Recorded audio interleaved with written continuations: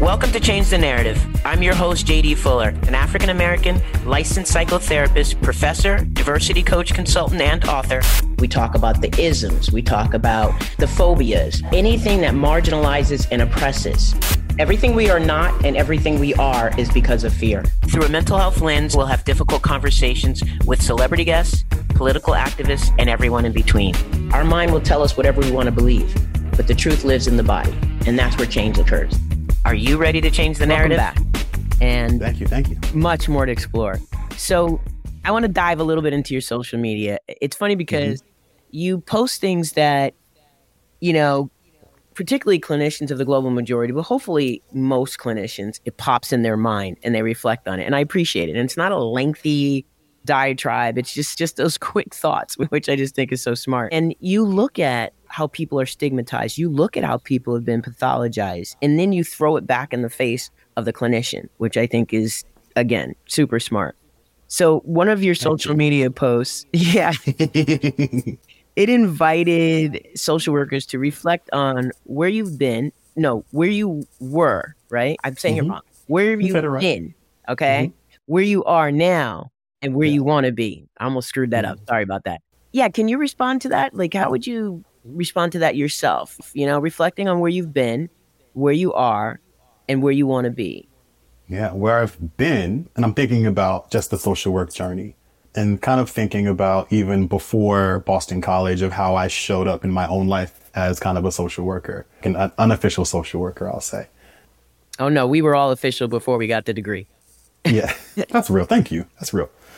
Yeah, I mean, sitting in classrooms in Boston College, you know, meeting the other three guys from Melanated Social Work and the other phenomenal, you know, Black and brown folks that I met through the Graduate Students of Color Association, not knowing what to do as a therapist, you know, with my middle school student. I tried to do like 3 interventions in one session, you know, when I first started. I'm like, cool, we did that, great. All right, what's next? You know, so like I was very much like focused on hitting the boxes rather than like connecting with the client, right? And also being terrified. I'm like, I'm about to mess somebody's life up. How did they let me have this job? How did they let me? Yeah, so just thinking back about how, I would even say lost. Like lost, but also kind of faking it till I made it back then. But still with this will to help and this will to just like assist clients or system, not like systems, but schools or organizations in whatever way that I could. When I think about now, it's still, you know, mind-boggling to me that I've done some of these things that I've done. And when I was sitting in grad school, I never thought that I'd be a guest on anyone's podcast for that matter, that no one would be listening to me. I just, you know, do my job and get my paycheck and go home and hopefully like take a vacation every now and then. And so, you know, to think that I did a TEDx talk, to think that I was featured as a cycle breaker for Oprah's Color of Care documentary, just that I just did a keynote and I'm doing more. Like, it's just every time I think that like I talk to people are listening to it, it's just, that's never going to get old. I'm always going to be weird to me, but I'm incredibly grateful for it.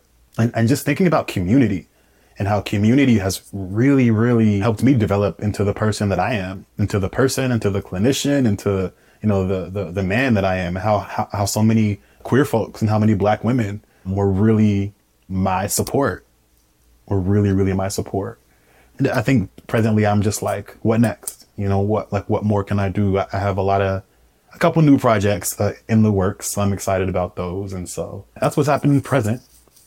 Future, I don't want to work. That's the easiest one. I don't want to work. Easiest one.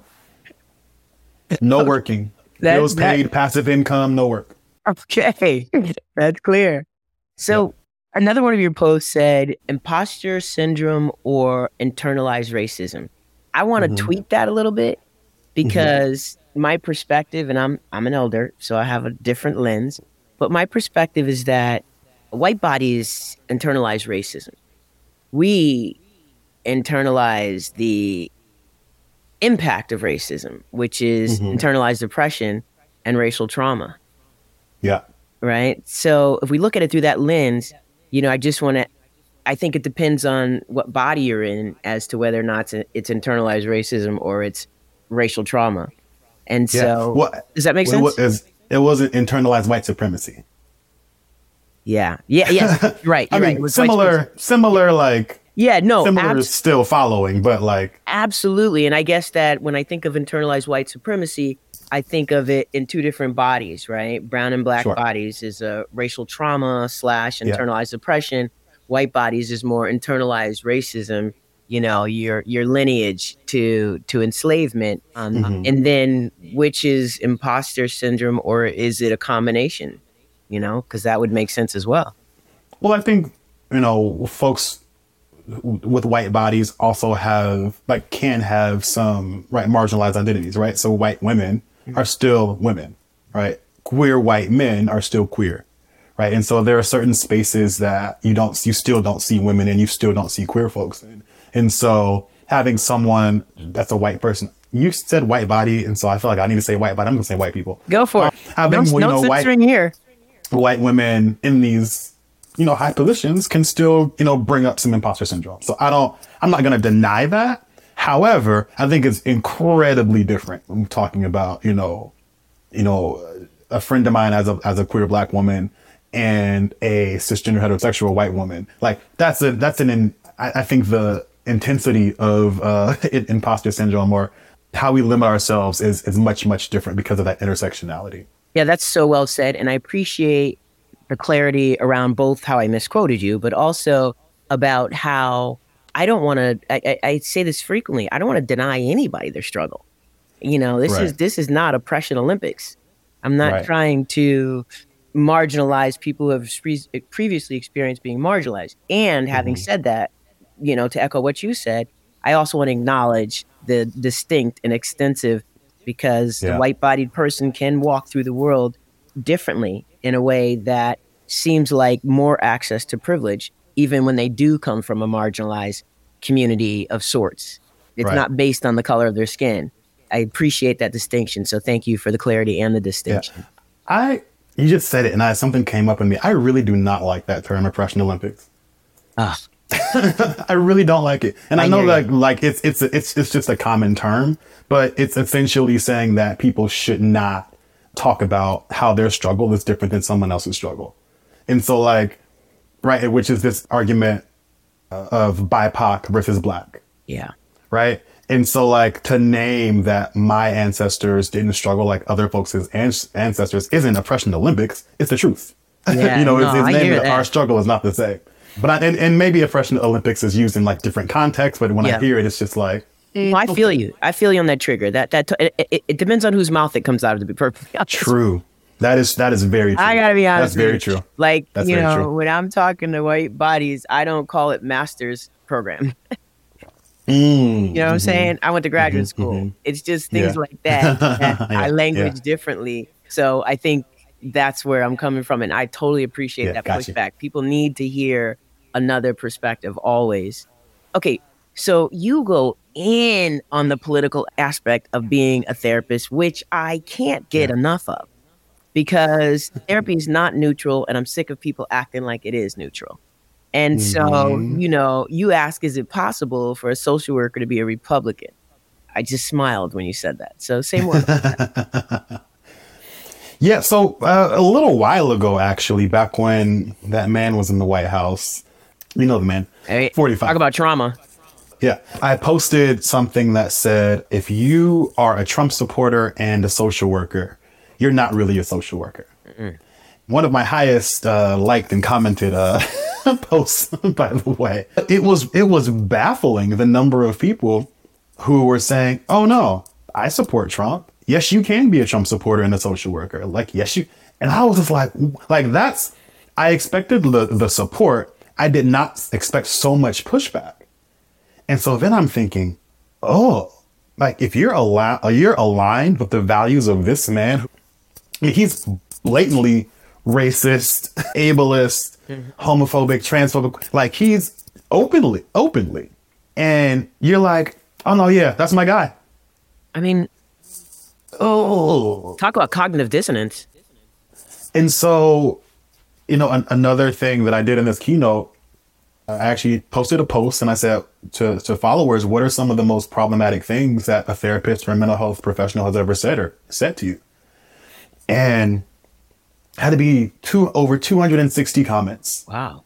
Around how just some people have said some horrific things, including for conversion therapy for queer folks, including suggesting an 11-year-old go on the keto diet to improve her self-esteem, right? So fat phobia is in there, including denying that someone needs therapy because evidence-based practice says that they actually don't need it based on what's going on in their life. And I'm just like, whoa. And so all of these things have to do with an individual's moral compass.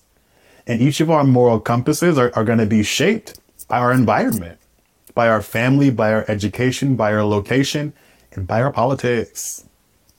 And so if you have governor in Florida saying no critical race theory, no drag performances, trans people are criminalized, and you're like, oh yeah, I rock with that guy. And then you come in and you have a client who's queer, who's a person of color.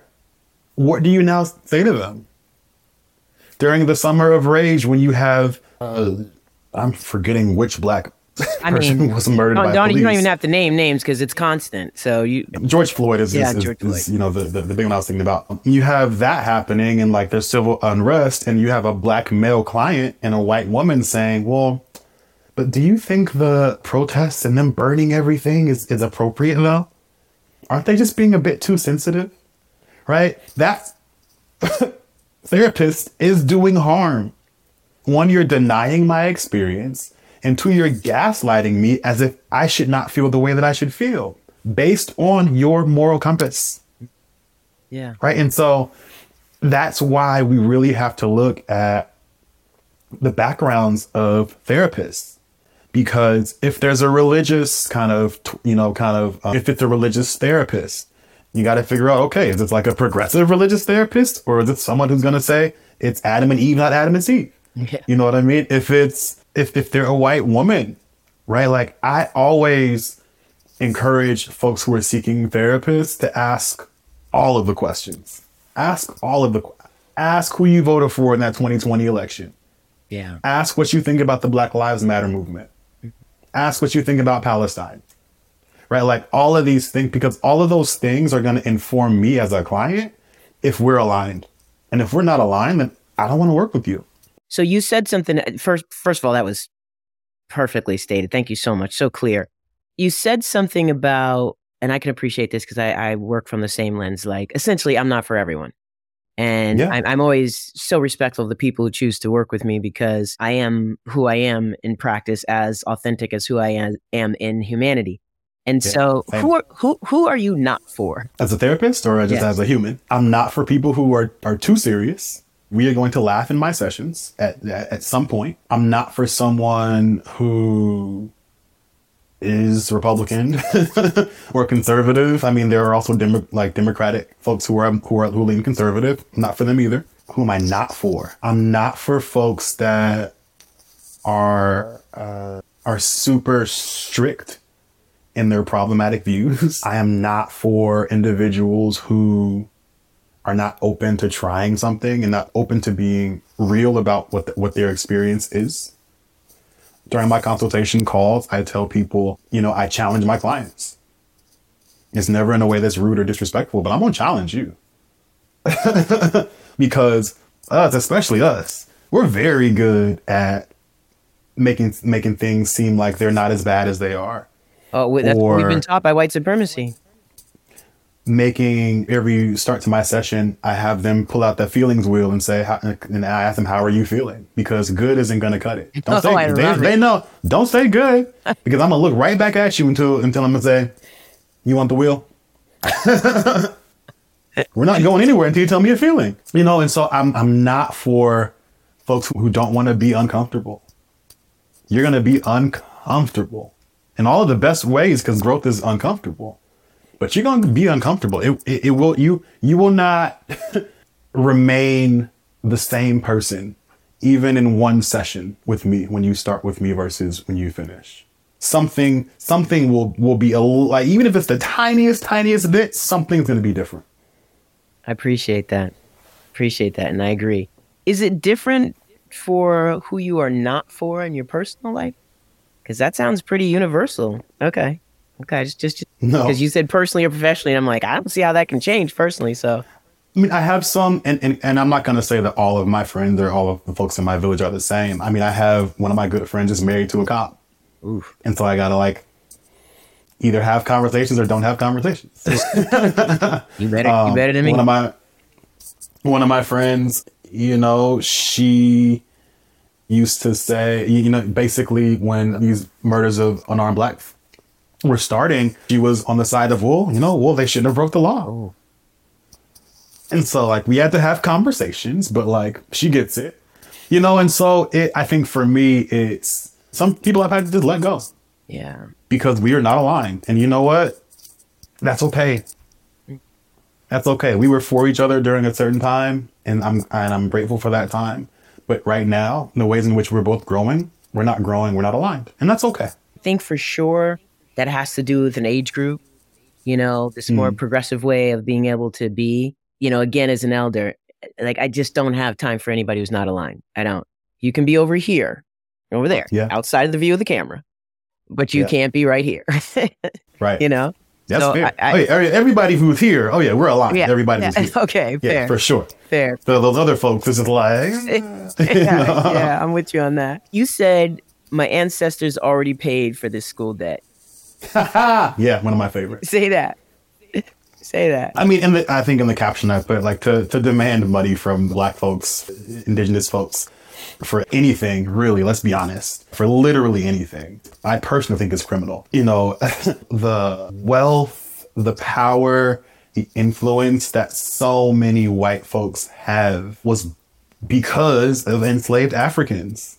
Like, imagine having a job, but having someone else do that job for you, and you just do whatever the fuck you want. Yeah. For decades.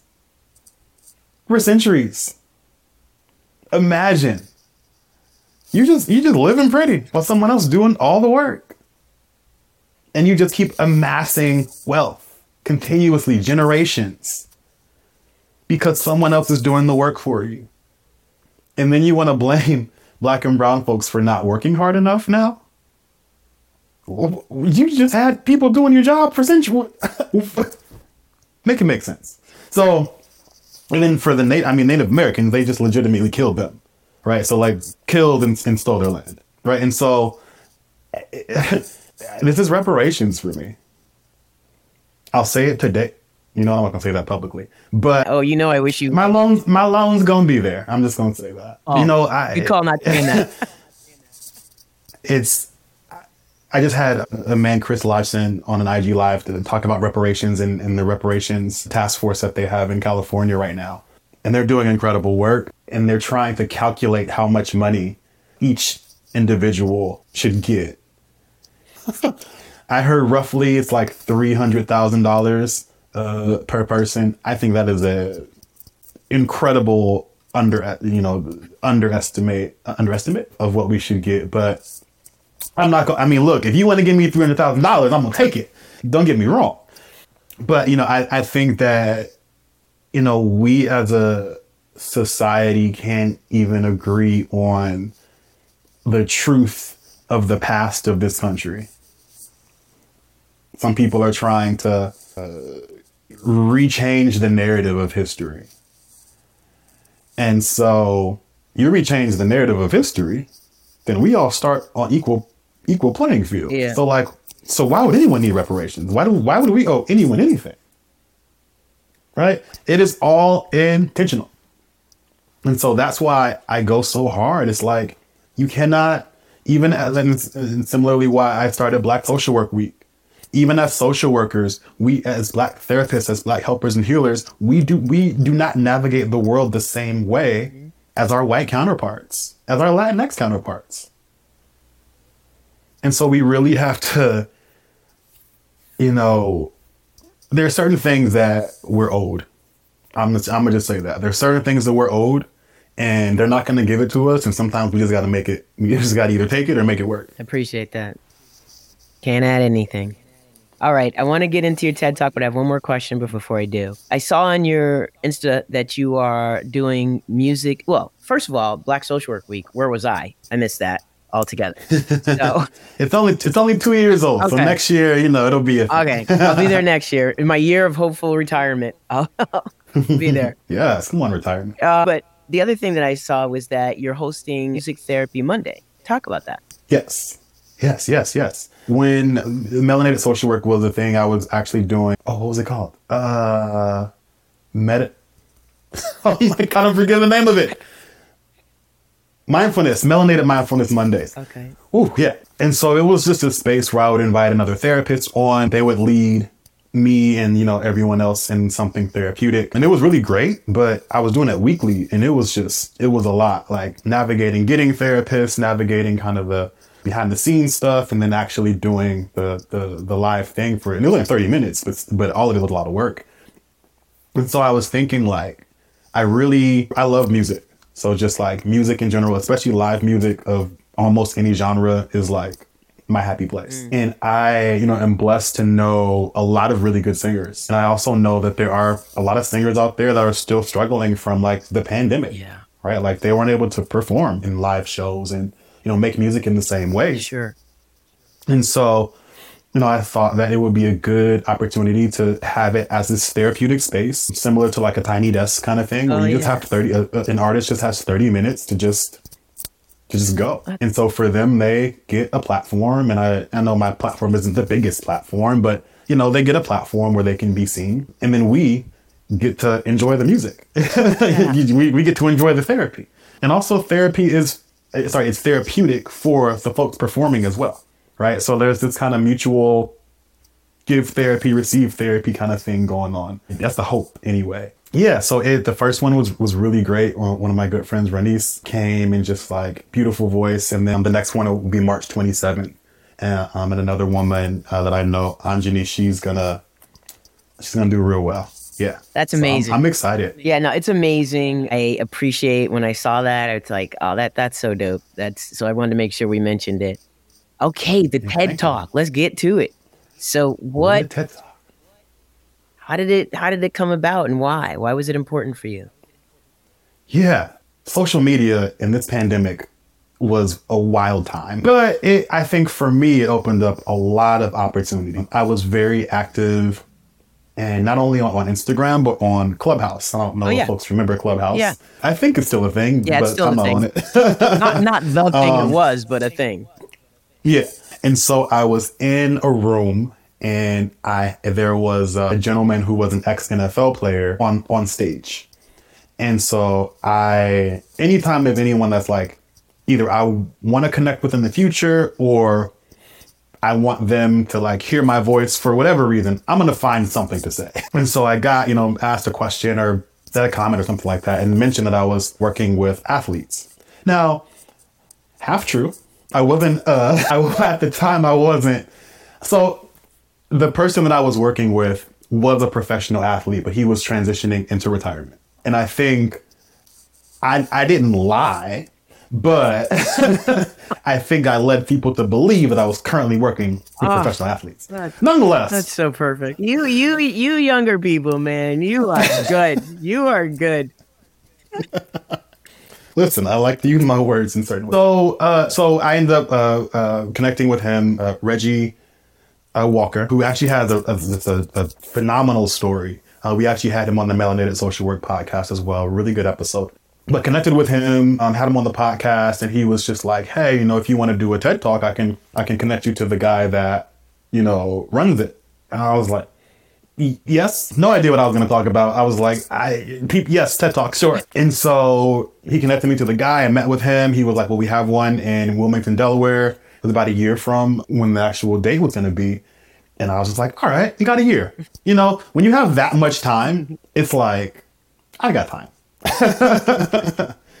and then it goes down and down, and you look up and it's 6 months and it's 4 months, and it's just like, oh shit, that is next month, isn't it? And so I know I wanted to talk about this, the topic that I chose. I didn't know how. I was just like, there's so many pieces to it, like, and it's only I think the max is maybe 18 minutes for the talk. And so there's like, how am I going to tell this story? How am I going to have this like in this, time frame? Also, how am I going to remember all of this? Because for folks that know me, my memory is not the best. If my calendar didn't exist, I don't know what my life would be. But so all of these things were looming. So one random Sunday is my self-care day, but I was just like, you know what? I have this energy in me. I have something in me that just is telling me to write.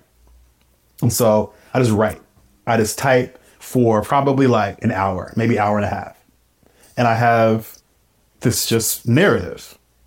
And so I'm like, okay, so I typed that. It's maybe 3 months out. I typed that, did not look at it for another month, because as I typed it, it was also like an outpour of all these things that like I've kind of held in or only talked about in therapy. And so I'm like, oh crap, it's 2 months away. I should probably look at this. I share it with a bunch of my friends, a bunch of folks in my closest community who really know me, who know the story, who know, like, they know everything.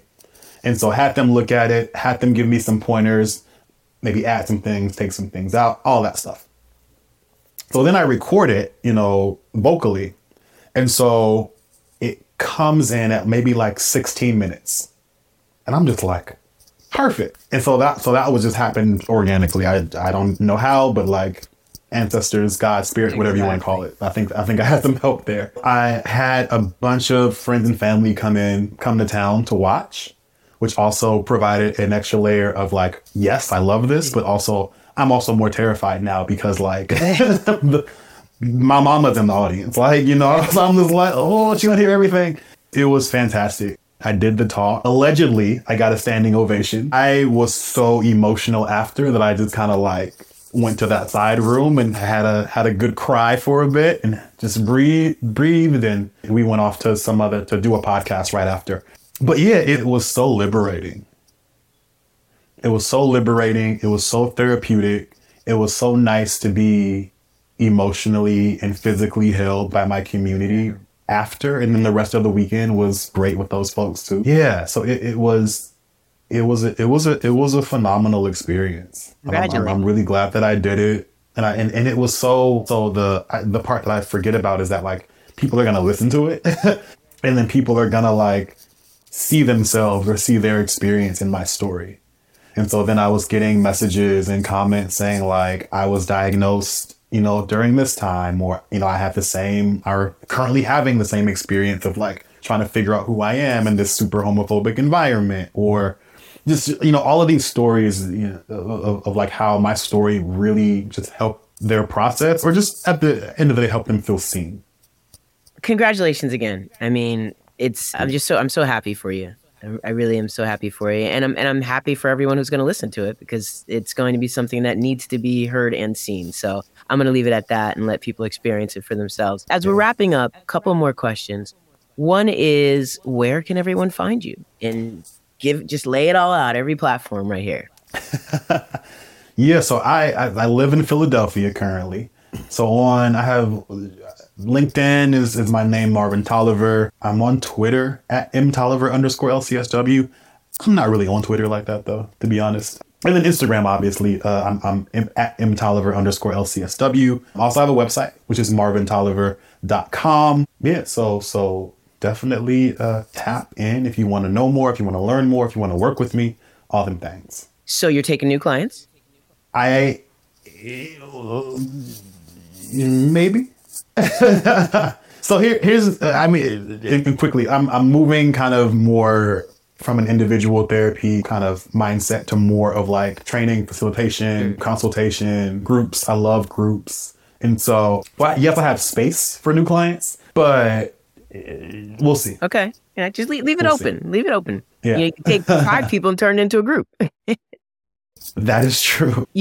I think you should emphasize the link tree, because everything's connected to that.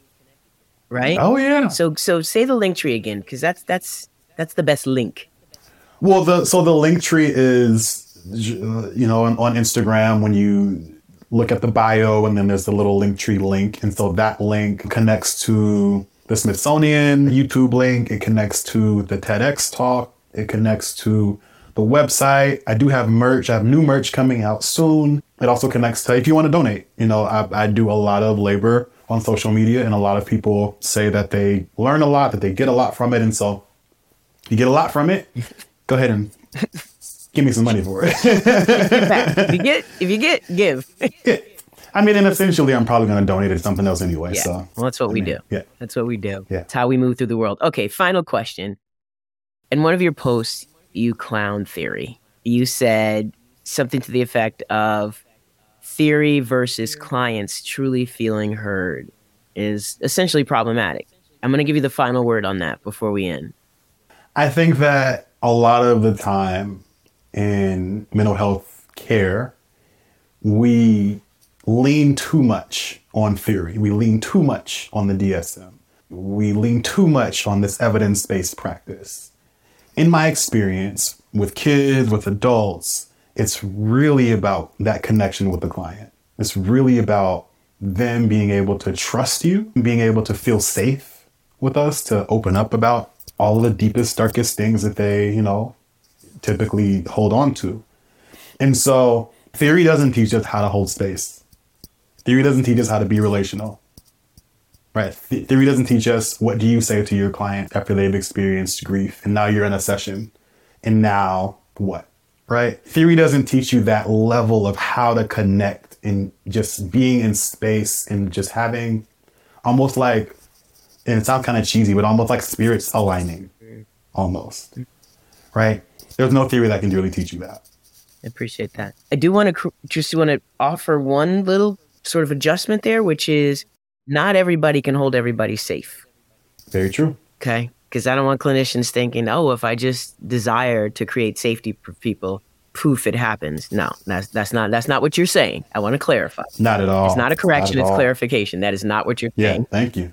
Thank you. Marvin A. Toliver, thank you so much for your time, sharing 2 episodes with me. You're truly a fascinating human being. I appreciate the work you're doing. I appreciate you in the community, and I appreciate you as kinfolk.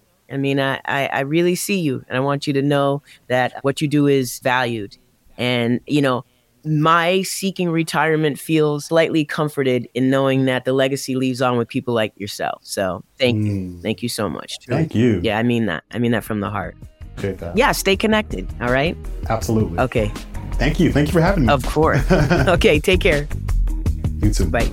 Please be sure to like, subscribe, and follow wherever you get your podcasts. And also, leave us a review. Let us know what you think. Thank you for listening to Change the Narrative with J.D. Fuller.